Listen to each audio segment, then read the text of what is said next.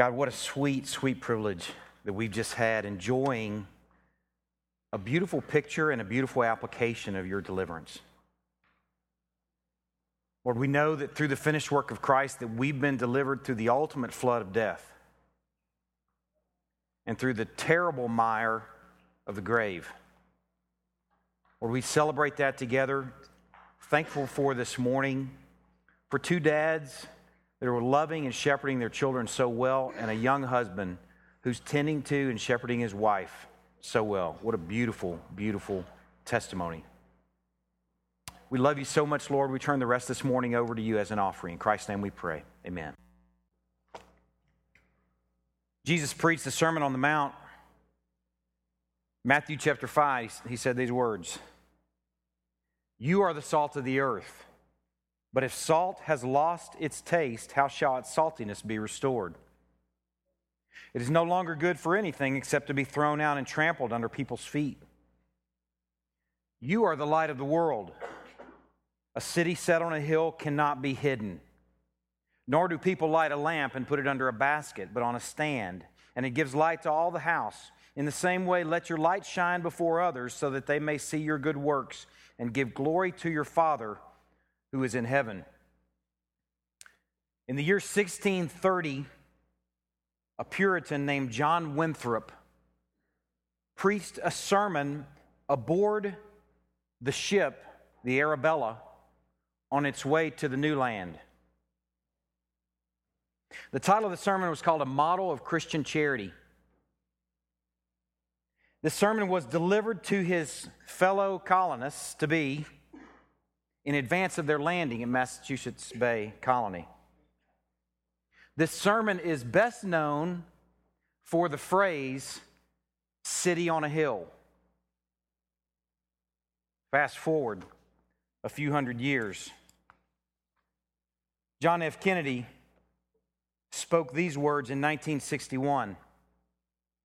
"I've been guided by the standard John Winthrop set before his shipmates on the flagship Arbella," I said Arabella, Arbella, 331 years ago, as they too faced the task of building a new government on a perilous frontier. Pay attention to the word he just used, a new government. "We must always consider," he said, "that we shall be as a city upon a hill. The eyes of all people are upon us. Today the eyes of all people are truly upon us and our governments in every branch, at every level, national, state, local, must be as a city upon a hill, constructed and inhabited by men aware of their great trust and their great responsibilities. For we are setting out upon a voyage in 1961 no less hazardous than that undertaken by the Arbella in 1630. We are committing ourselves to tasks of statehood no less fantastic than that of governing the Massachusetts Bay Colony." In 1984, Ron Reagan spoke these words. In 1984 and in 1989, he referred to the city on the hill. He said, "I've spoken of the shining city all my political life, but I don't know if I ever quite communicated what I saw when I said it. But in my mind, it was a tall, proud city built on rocks stronger than oceans, windswept, God-blessed, teeming with people of all kinds living in harmony and peace, a city with free ports that hummed with commerce and creativity. If there had to be city walls, the walls had doors, and the doors were open to anyone with the will and the heart to go there. That's how I saw it, and I see it still." While stirring, imagining hearing those words from John F. Kennedy and imagining hearing them, I wasn't paying attention at that age, hearing them from Ron Reagan. I could have heard them. While stirring, John F. Kennedy and Ron Reagan, all due respect, missed the point. The city on the hill is not a government. The city on the hill is not the United States of America. Whether you're excited this week of the outcome of the election and have tremendous hope for the next 4 years, or whether you're disappointed, I'm ready to move to Canada. Whatever your disposition may be, you need to know that the hope of the world will never be and has never been a government, nor a president. The hope of the world is the church. The hope of the world is the people of God, bearing a bright and shiny message on a hilltop. Man, I want to encourage you this morning, whether you're excited or disappointed, let's enjoy that we are part of that hope, that we bear the message, that we bear the good news, and it's our Savior who is seated and reigning and ruling and in session right now. Let's open in prayer this morning.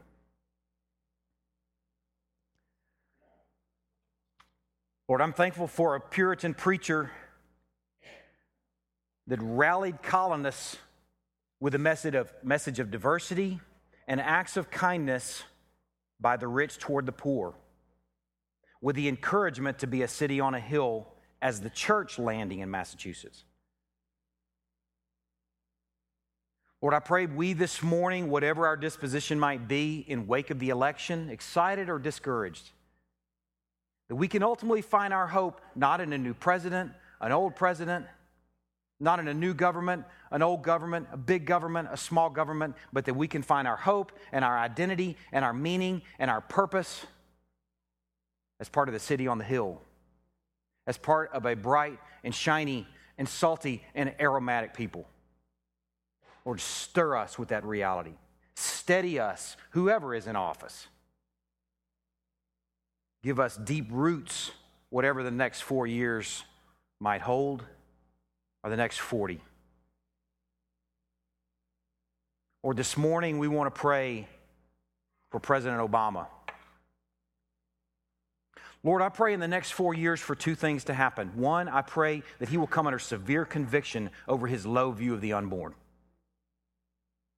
I pray that he will not be able to sleep at night. I pray that you will roust him out of bed and roust his hard heart toward the unborn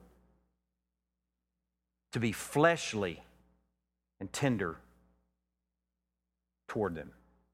Lord, I don't know what that looks like. I don't know how that would work, but I know that you're capable, and we know that you're able, and we beg for that right now in the next 4.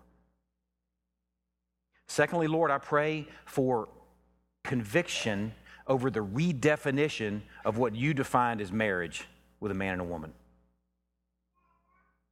Lord, I pray that you will bring him and other decision makers under conviction that they've redefined what you've defined or made an attempt at it, and they are not walking in your ways and your wisdom. Lord, we beg for that as the people of God this morning. We pray, sure, for our economy. We pray for wisdom in foreign domestic matters of all sorts. We pray for your wisdom in health care. We pray for all those things to be influenced. But this morning, more than anything, we beg for the lives of the unborn. And secondly, we pray that you would redeem the definition that you placed on marriage as a man and a woman. Secondly, this morning, Lord, we want to pray for another church in our community. I want to pray for FBC Greenville. I want to pray for Terry and for his family, for his marriage. Pray that you would guard his heart from ever going through the motions and just getting a job done week after week. That you would keep his heart soft toward you, tender and attentive, joyful and broken, all at the same time. Pray that you would roust him each week with a life-altering message so that First Baptist Church Greenville would grow in faith, grow in obedience, grow in potency, grow more and more salty and more bright and aromatic as we pray the same for us. Or we're thankful for the privilege of serving this community with this church. We pray that all the churches that enjoy and preach your Son will cheer for your greatness in and through them. Lord, in these next few minutes, I pray that you'll be enjoyed and that your Son especially, as we see your plan that's been played out and is being played out over the ages. In Christ's name we pray. Amen. Turn to Hebrews chapter 3.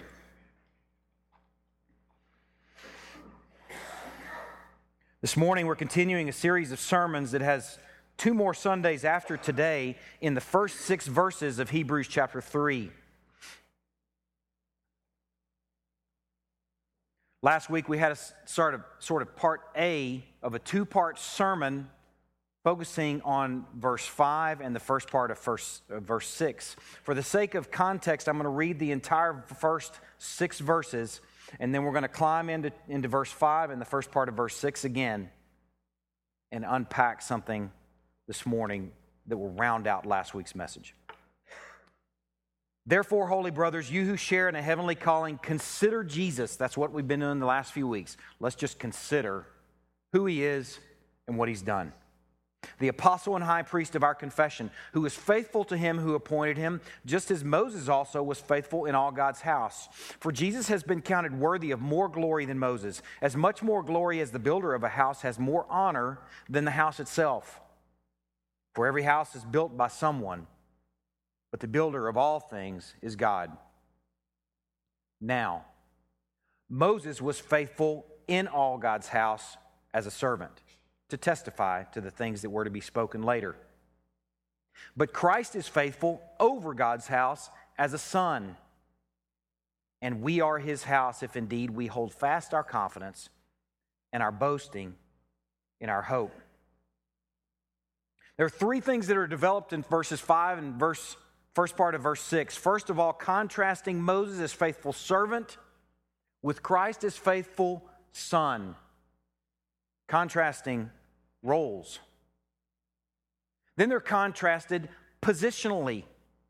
Contrasting Moses, who served in God's house as a servant, with Christ, who served over God's house as a son. And then there's a statement made regarding Moses that leaves sort of a pregnant blank that we get to fill in for the sake of emphasis. I love the Hebrews preacher because he's so linear. Here's what he says about Moses. Moses is faithful in all God's house as a servant to testify to the things that were to be spoken later. And then there's that pregnant void of what he doesn't say about Christ that screams, if you really study the passage, that screams the reality that Christ became the things that were to be spoken later. Moses testified to him, and Christ fulfilled them and became those things. The Word truly became flesh and dwelt among us. Last week we considered one of the things that Moses testified to. The whole first 5 books of our Old Testament are one big testimony of Christ. And there are little illustrations and stories throughout that all point to Christ.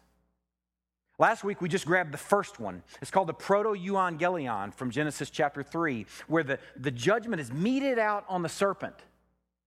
And before he even pronounces judgment on Adam and Eve, he gives the good news indicating that he's already got a plan before he's pronounced judgment on man.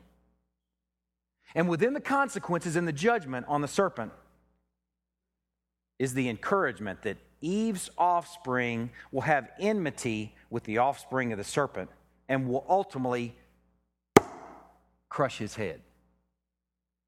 And that's what he did in the cross. Man, we enjoyed that together last week. We enjoyed the anticipation that we saw as early as Eve. Right in the Hebrew that's translated directly, not like our Bibles say, translations, most of them say, I've gotten myself a man with the help of the Lord. But what they say directly in the Hebrew is I've gotten the man God, the God-man. I've gotten the answer to get us back in the garden. And Adam turns and renames his wife. I'm not going to call you woman anymore. It's kind of impersonal. Now I'm going to call you Eve because you're going to be the mother of life. But then Cain kills Abel. You see, well, that's not going to work out. Maybe it'll be Seth. And it's not Seth. Seth is the appointed one. He gives birth to Enosh. Later we see Lamech thinking maybe it's going to be Noah. We saw this picture last week of generations and thousands of years of anticipation toward the Christ child. We enjoyed that together, and ultimately we enjoyed what we're going to enjoy the whole month of December, the Advent, where Mary and Joseph held that promised offspring of Eve. Held him. Simeon and Anna held him too. Man, what sweet good news. Last week we considered Jesus as the head crusher, as testified by Moses. This week, We're going to consider something else Moses said about Jesus. Turn to Deuteronomy chapter 18. As I said before, the whole first 5 books of the Old Testament are one big testimony. But here in Deuteronomy chapter 18, Moses prophesies about the coming shepherd. And it's beautiful. It's where we're going to spend the rest of this morning unpacking this and considering this together. Give you a brief context. If you're familiar with the Old Testament, you know the books, the Exodus is sort of the story, not sort of, it is the story of being led out of Egypt. There's some wilderness wanderings in there, but the majority of the wilderness wanderings are captured in the book of Numbers. And then the book of Deuteronomy, the context for the book of Deuteronomy is Moses is camped out and parked on the mountain Nebo.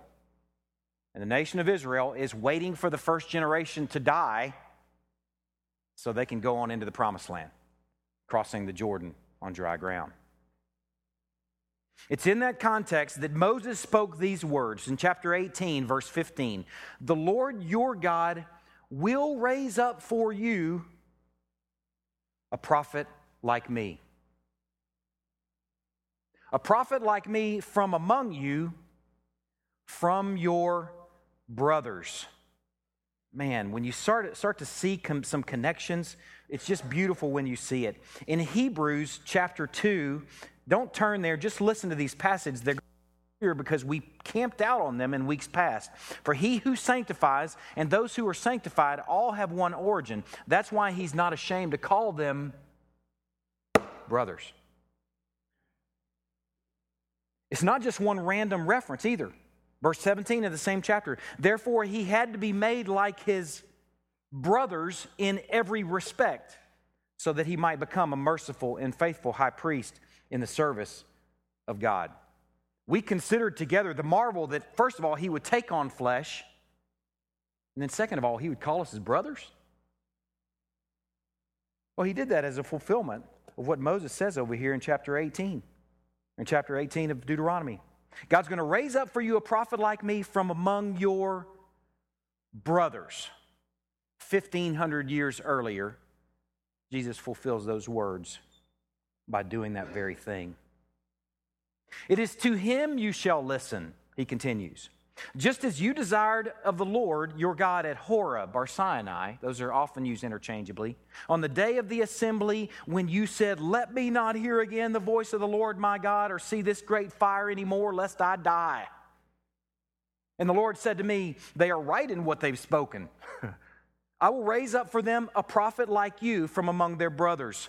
The context of this passage, what he's referring to, is in Exodus chapter 20. After God speaks from heaven,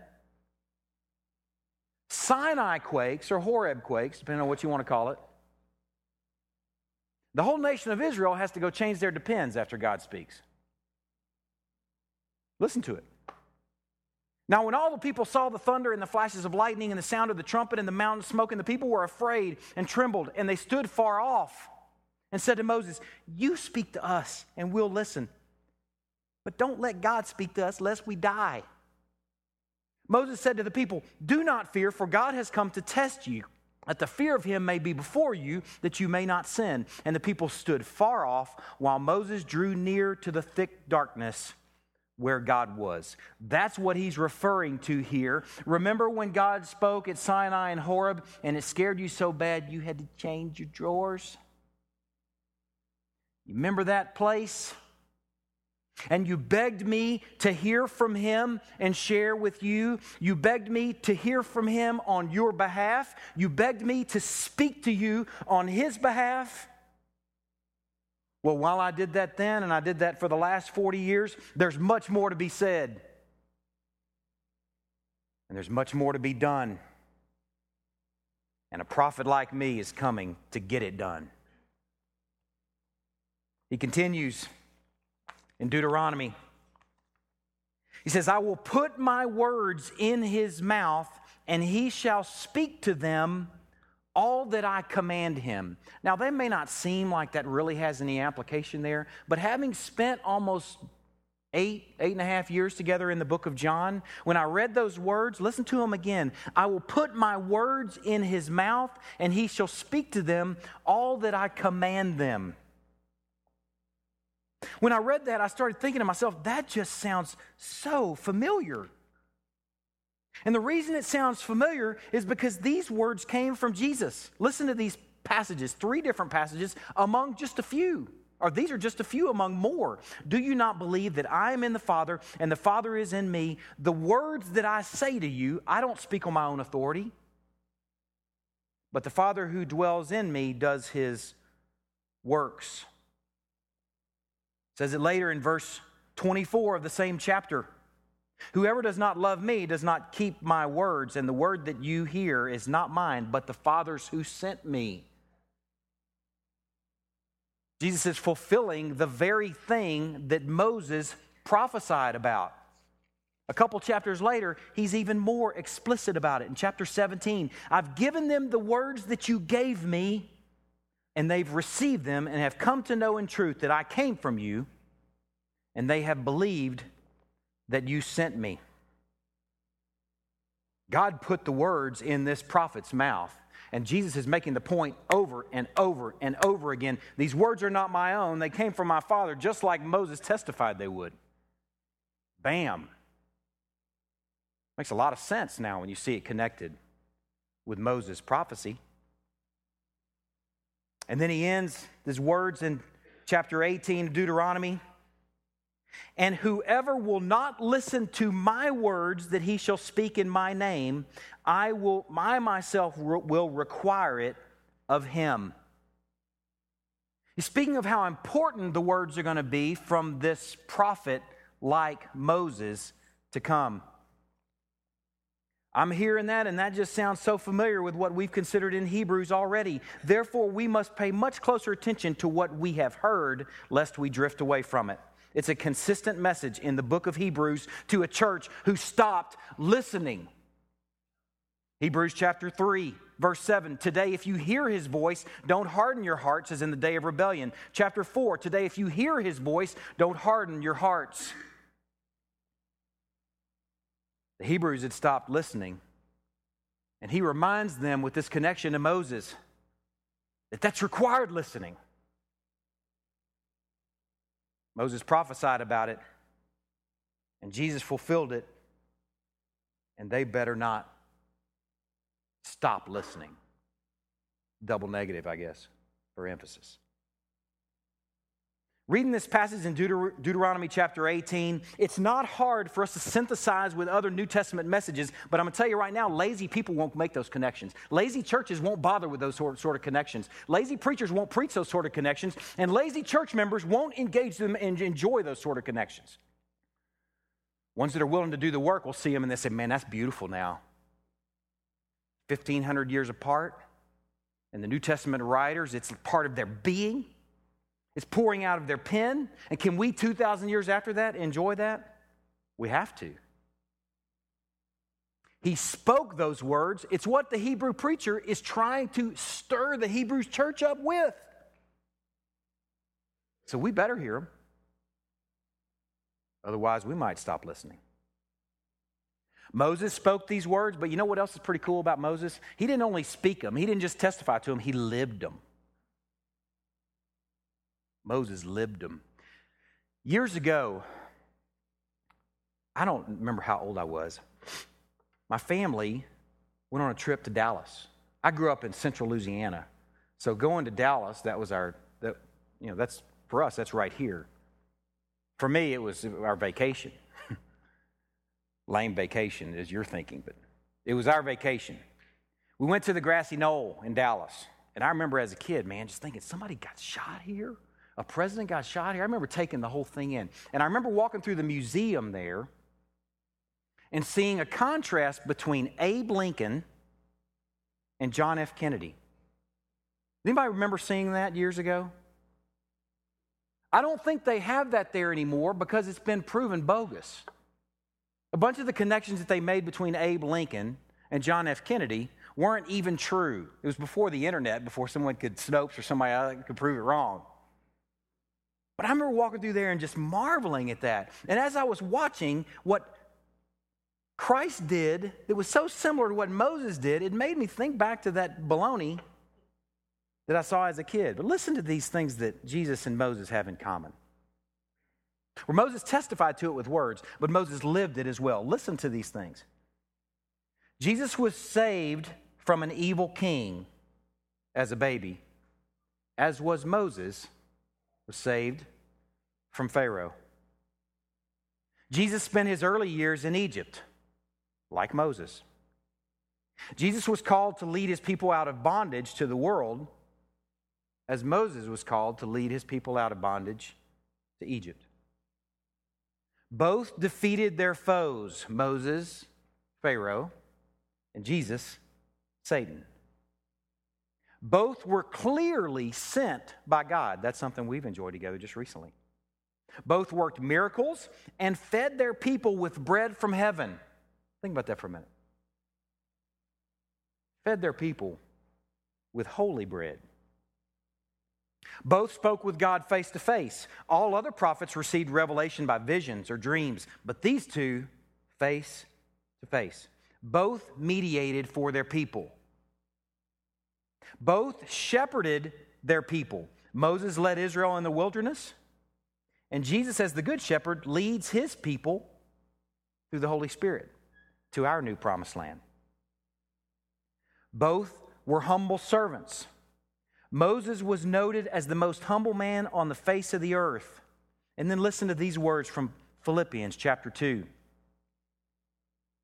Jesus did not count equality with God a thing to be grasped, though he's fully God. He made himself nothing, taking the form of a servant, being born in the likeness of men, and being found in human form. He humbled himself by becoming obedient to the point of death, even death on a cross. Moses was the most humble man on the face of the earth until Jesus came along. Both were rejected by their people. Both were criticized by their families. Both went without food for 40 days and 40 nights. Moses delivered the law, and Jesus fulfilled the law. Both of their faces shone with the glory of the Lord. Moses when he came down from Sinai, and Jesus on the mountain of transfiguration. Both were zealous for the Father's house. Remember what Moses did when he came down the mountain and they had been worshiping the golden calf? He had a holy tantrum. Remember when Jesus cleared the temple? A holy and righteous tantrum. As Moses lifted up the serpent in the wilderness to heal his people, Jesus was lifted up on the cross to heal those who trust in him. You want a sweet family Bible study?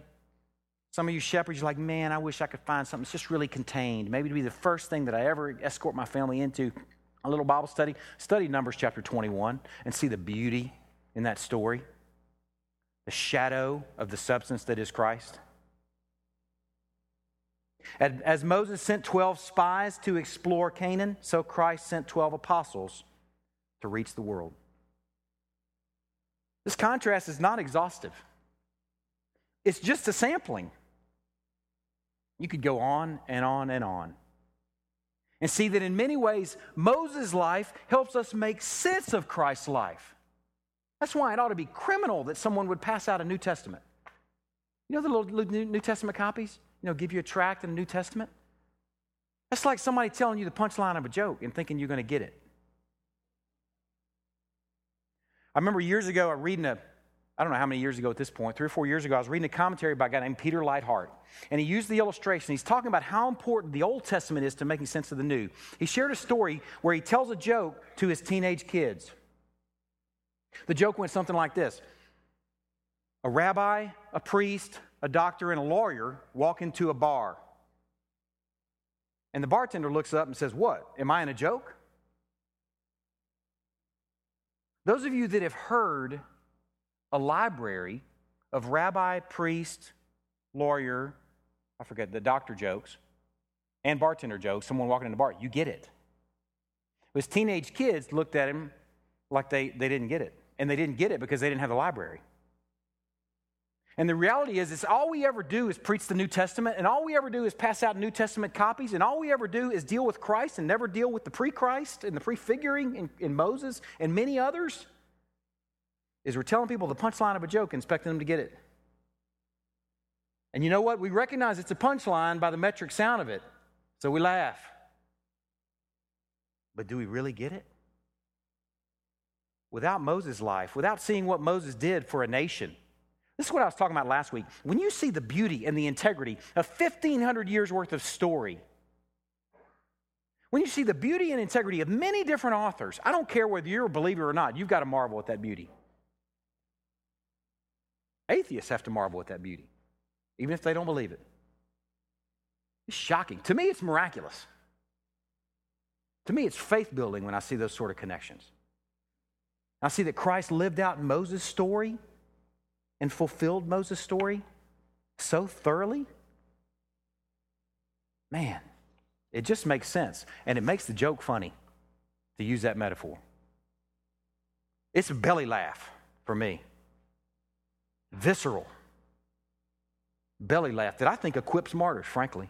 I don't know if someone would die for their faith if all they ever ate was the New Testament. Wafer thin. When you see the integrity of this 1,500 years worth of testimony from Moses and then lived out in Christ, man, I'll die for that. That's real. That's legit right there. I'll go to foreign lands. I'll sell everything and go preach Christ in a place where they don't know him. I'll take it to dangerous places. I'll take it to dangerous cubicles. I'll take it to dangerous people because I see the integrity of it. Man, it's a belly laugh. Visceral. Hearing Moses' story, spoken and lived, adds new meaning to Peter's words at Pentecost. I read them last week, but I'm going to read them again today. Listen. At the birthday of the church, here's what Peter says. The previous chicken of Passover is now the brave preacher at Pentecost. And listen to what he says. Men of Israel, hear these words. Jesus of Nazareth, a man attested to you by God with mighty works and wonders and signs that God did through him in your midst. As you yourselves know, this Jesus delivered up according to the definite plan and foreknowledge of God, you crucified and killed by the hands of lawless men. When you see 1,500 years so beautifully testified and lived out and applied in the person of Jesus Christ, then you see definite planning. We saw it last week. A remedy is provided even before judgment's passed on Adam and Eve. In this case, we see it. A remedy is provided and planned for before Moses ever had a diaper change. Man, that's a belly laugh. That's visceral stuff right there. Planning for the true shepherd before Moses was rescued from the Nile. Yes. Yes. That's good medicine right there. There's a plan for Moses to bear faithful testimony and for Christ to be and fulfill that testimony long before Moses was ever even thunk of.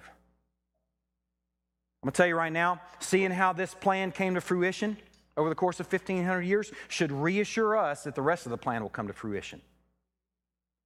Amen? Seeing that played out that way ought to give us like, oh, yeah, it's coming. We're not reading a fairy tale. It's coming. Listen to these words from Jesus in Matthew chapter 24. Just listen. He says these words, concerning the day and the hour, no one knows, not even the angels of heaven, nor the Son, but the Father only. As were the days of Noah, so will be the coming of the Son of Man. For as in those days, before the flood, they were eating and drinking and marrying and giving in marriage. They're having a ball, man.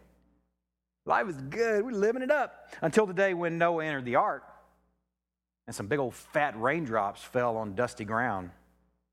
Drip. Drip.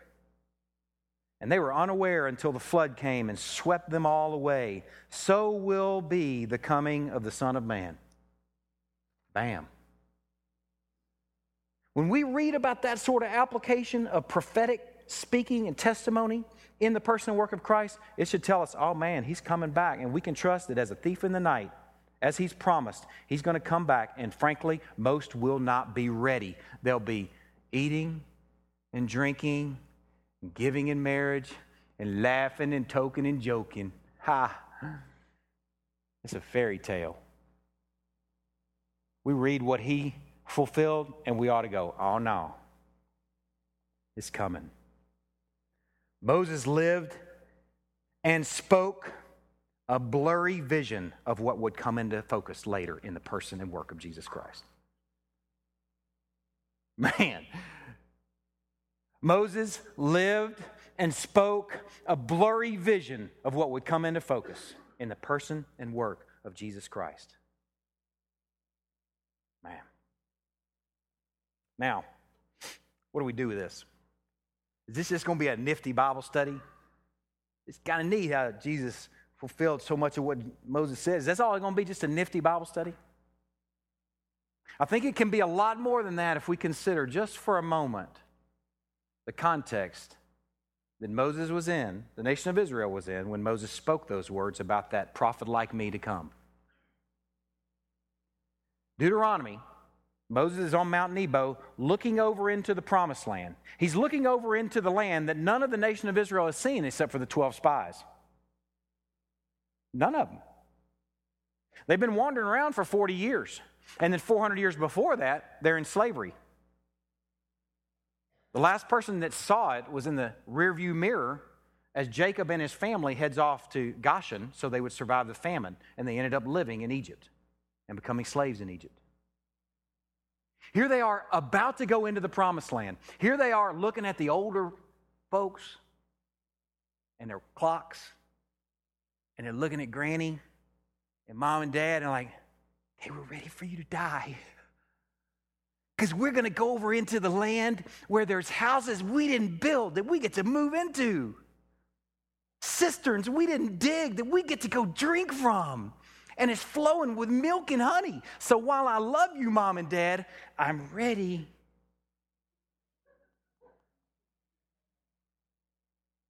Man, this is an exciting time. They're about to go into the promised land, the land that was promised to their forefather, Abraham. And Moses says, you know what? I know y'all are excited. You're on the cusp of a new chapter. You're going to go in there. You're going to fit the Battle of Jericho. You're going to take this new land. You're going to move into these houses, drink from these cisterns, have some milk and some honey. It's going to be greatness. But you need to know whatever shepherd I've been for you, whatever prophet I've been for you, it's shadow compared to the one that's coming. And as great as you think this is, there's some even better news. I realized as I was preparing for this sermon, how many Sundays present the good news in the backdrop of bad news? You got health issues. You got marriage issues. You got family issues. You've got money issues. You got job issues. Whatever your issues, whatever that bad news is, man, the good news is just medicine for that bad news, right? It is. That's where we go 99% of the time. And then I realized, wait a second. It's the good news even when it's not a backdrop of bad news. It's the best news, even when you're in a context of good news. Maybe you're about to get married. Maybe you just got married. You're in your honeymoon period. Maybe you just got a raise or a promotion. Maybe there's one looming where you're like, man, this is going to be greatness. And it's in that context that Moses says, you know what? There's even better news in the Good Shepherd. The prophet like me that is to come, and in our case has already come, is the best news we will ever enjoy, whatever our context. I needed that. If all he is the answer to bad news, then what are we any more than consumers if that's all he is? Right? Man, he's not just the answer to bad news. He's the best news even when we're neck deep in good news. Yes. Now, I was just wondering if there was anybody that's listening. I'm not talking this morning. I think y'all have been listening. Most of y'all are awake. I'm talking about in the age of Jesus. I know Simeon and Anna. I've already mentioned them this morning. I know they were listening. You know, Simeon's heading off to the temple every day. Man, where's the Christ child? Where is he? Lord, don't take me home until I get a chance to see the Christ child. You know, they're anticipating. Was there anybody else? I'm just wondering. And then I read this in John chapter 1. Listen to this. The next day, Jesus decided to go to Galilee. This offspring of Eve is going to go to Galilee. This prophet like me to come is going to go to Galilee. This same one that Moses prophesied about, testified about, that's fulfilled in Jesus, is going to go to Galilee. And he found ordinary Philip. He's the most ordinary of disciples. When you read about Phil, you're like, man, you are seriously ordinary. There's nothing impressive about him. He doesn't have like a deep understanding of things. You know, he doesn't connect dots real well. He's just the most ordinary apostle, disciple of the whole batch. It's encouraging to me that he goes with ordinary. Jesus called him. He found Philip and he said to him, Philip, follow me. Now, Philip was from Bethsaida in the city of Andrew and Peter. Philip found, watch what happens. He found Nathanael and he said to him, hey, Nate, check it out. We have found him of whom Moses in the law and also the prophets wrote, Jesus of Nazareth, the son of Joseph. I read that with a new set of eyes right now where I'm going, wait a second. Ordinary Phil wasn't so ordinary. He wasn't so ordinary that he wasn't looking for the Christ child. In the words of Moses, we found the one that Moses testified about. We found him in Nazareth of all places, the son of Joseph. When I read that, I thought to myself, well, you know what? If ordinary Phil is that attentive, shouldn't we be? Shouldn't we be scouring the pages looking for Christ in the Old Testament and then enjoying him this side all the more? Shouldn't we be enjoying the punchline because we've been immersed in the context? As we read these ancient stories, shouldn't we learn to look for our Savior? Shouldn't we pine together with them for an answer to their sin problem? Shouldn't we march one lamb or goat off to the tabernacle or temple after another with Jacob, aching for a solution, and then enjoying it together in the one and final and perfect sacrifice that was and is Jesus? Man, shouldn't we do that? That's what the Hebrews preacher is encouraging the Hebrews church with. Moses testified to the things that were to be spoken later, and Christ became those things. Christ fulfilled those things. Christ became the substance to the blurry shadow that was Moses and his life. Man, if we enjoy that together this morning, that's called worship. If you're doing that right now, or you did that in the last few minutes, you just worshiped. That's good medicine. Now, we're going to take the supper together. We're going to shift gears. This will be very brief, but I thought it would be a great application of today. This is Veterans Day. Some of y'all know that. Most of y'all probably know that. As a veteran, I thought maybe I might have a unique perspective to share these thoughts. And I suspect that most Christian veterans would appreciate what I'm about to say to you.